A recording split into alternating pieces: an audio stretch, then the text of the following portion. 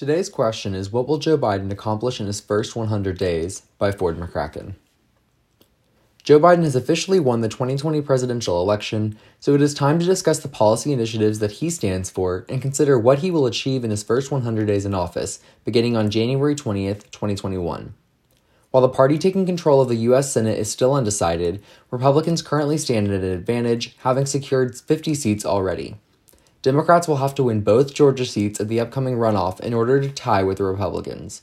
In a scenario in which they achieve this, although the Democrats would still not have the clear majority, Vice President-elect Kamala Harris would be able to break tie votes. This uncertainty in the Senate would certainly affect key policy initiatives, so President-elect Biden could be revising his first 100 days plan over the coming weeks to meet more moderate standards. Either way, his plan aims to focus mostly on the COVID-19 pandemic and the economy, issues he has campaigned on throughout this year. COVID-19, Biden's task force. President-elect Joe Biden is set to assemble a coronavirus task force on day one, as President Trump has right now. He has already named a number of key officials to the task force, including appointing Dr. David Kessler, a former FDA commissioner. The task force's main priority will be most likely vaccine development, especially as countries are inching closer to finding a vaccine. Pfizer has recently reported a major breakthrough in their vaccine development, but the timeline and equity of its distribution will all be on the shoulders of this Biden task force. COVID-19 legislation. Biden has promised over and over that he will get Congress to pass a new relief package for COVID-19, including creating the Racial and Ethnic Disparities Task Force proposed by Kamala Harris. This aid package he has promised also includes a proposed cancellation of student loan debt accumulated by students during the pandemic.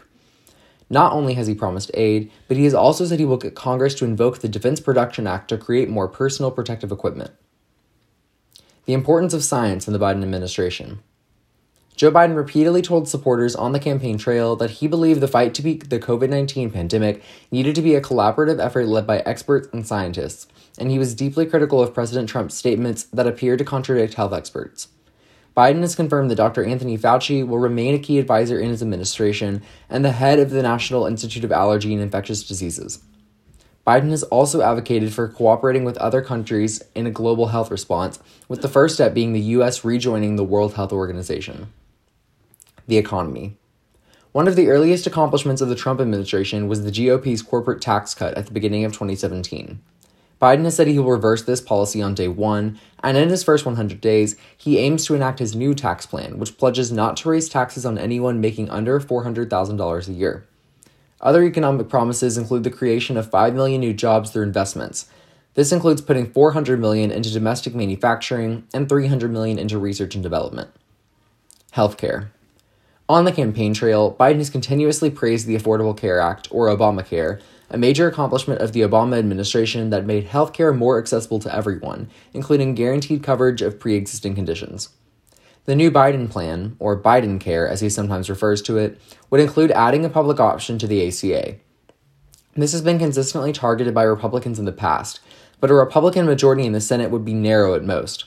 Moderates such as Senator Susan Collins or Senator Mitt Romney are two senators that could do as John McCain did in 2017 and allow the ACA, or presently Biden's version, to remain.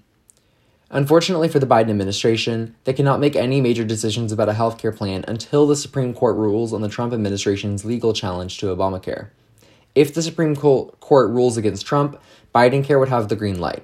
But if they rule with Trump, some major revisions would have to be made to Biden's plan to make it less like the ACA. Immigration. The Biden administration has pledged to reverse Trump-era policies in the first 100 days, and this starts with making the DACA program, which allows people brought into the country illegally as children to stay and be granted citizenship, permanent, especially with all of the legal challenges Trump has made to it over the past 4 years. Other priorities concerning immigration include ending the separation of families at the border, halting construction of the wall at the U.S.-Mexico border, and reversing Trump's travel restrictions on Muslim countries. Criminal justice reform. Police reform. The Biden administration has promised major police reform, especially after the monumental events that have taken place this year.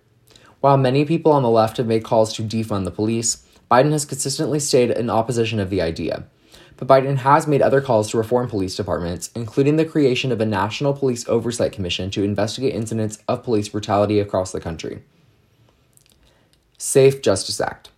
This act, proposed by Senator Bobby Scott, would invest in lowering the rate of recidivism, which is people who had previously been in prison that returned for a different reason, reducing mandatory minimums, and other reforms aimed at repairing the prison system. Racial inequality. Voter suppression has long been an issue in the United States, but it has been in the conversation increasingly more as Democrats in states such as Georgia have reported mass disenfranchisement of Black Americans trying to vote. Stacey Abrams was very outspoken about this issue in her 2018 gubernatorial bid, and while she did not win the position, she revealed an unfortunate reality in her state. Democrats have officially flipped the state of Georgia in the presidential election for the first time since 1992, and with both Senate seats and runoffs, they will be sure to focus on the state in the coming months. Beyond this, the Biden administration has declared that they hope to take steps on the federal level to reduce or even criminalize voter suppression to make sure that the people of every race have the equal opportunity to vote in U.S. elections. His administration will accomplish this by adding to the Voting Rights Act, which has already been passed by the House. This will, of course, require Democrats to win back the Senate, which is not impossible, but will be very difficult as things stand today. Addressing climate change. President-elect Joe Biden has promised throughout the campaign that if elected, the U.S. would rejoin the Paris Climate Accords.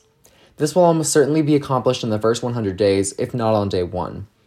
Other climate initiatives, including investing in renewable and clean energy sources to achieve the ultimate goal of the U.S. being net zero carbon emissions by 2050. Many progressive Democrats had hoped that Biden would support the Green New Deal, but while Biden has stated he is against that policy initiative, however, he believes it to be a good start, and the deal will certainly influence much of his administration's climate policy. Overall, President-elect Biden appears to have an ambitious first 100 days ahead of him, but if he were to be able to address all of these early on in his administration, it would be keeping his campaign trail promises that carried him to victory in the Democratic primary. Biden is going to have to walk a fine line between being a moderate that can work across the aisle and being a president that pleases his party, especially the quickly growing progressive wing. The moves Biden makes in his first 100 days will have major effects on the 2022 midterm elections, given that these elections typically favor the party that does not control the White House. If the Biden administration is able to walk this fine line, he may be able to keep his approval rating high enough to avoid a congressional disaster such as the one faced by Democrats in the 2014 midterms or by Republicans in 2018. It will all stem from these first 100 days, so we will have to wait until then to find out what kind of a president Joe Biden will be. Discussion questions for today include: how would a Republican-controlled Senate hamper the Biden administration's ability to pass key policy initiatives? What role will moderates such as Senator Joe Manchin or Senator Susan Collins have in Biden's first 100 days? If Biden does not run for a second term, does he still have electoral consequences? This has been an article from Answering the Question.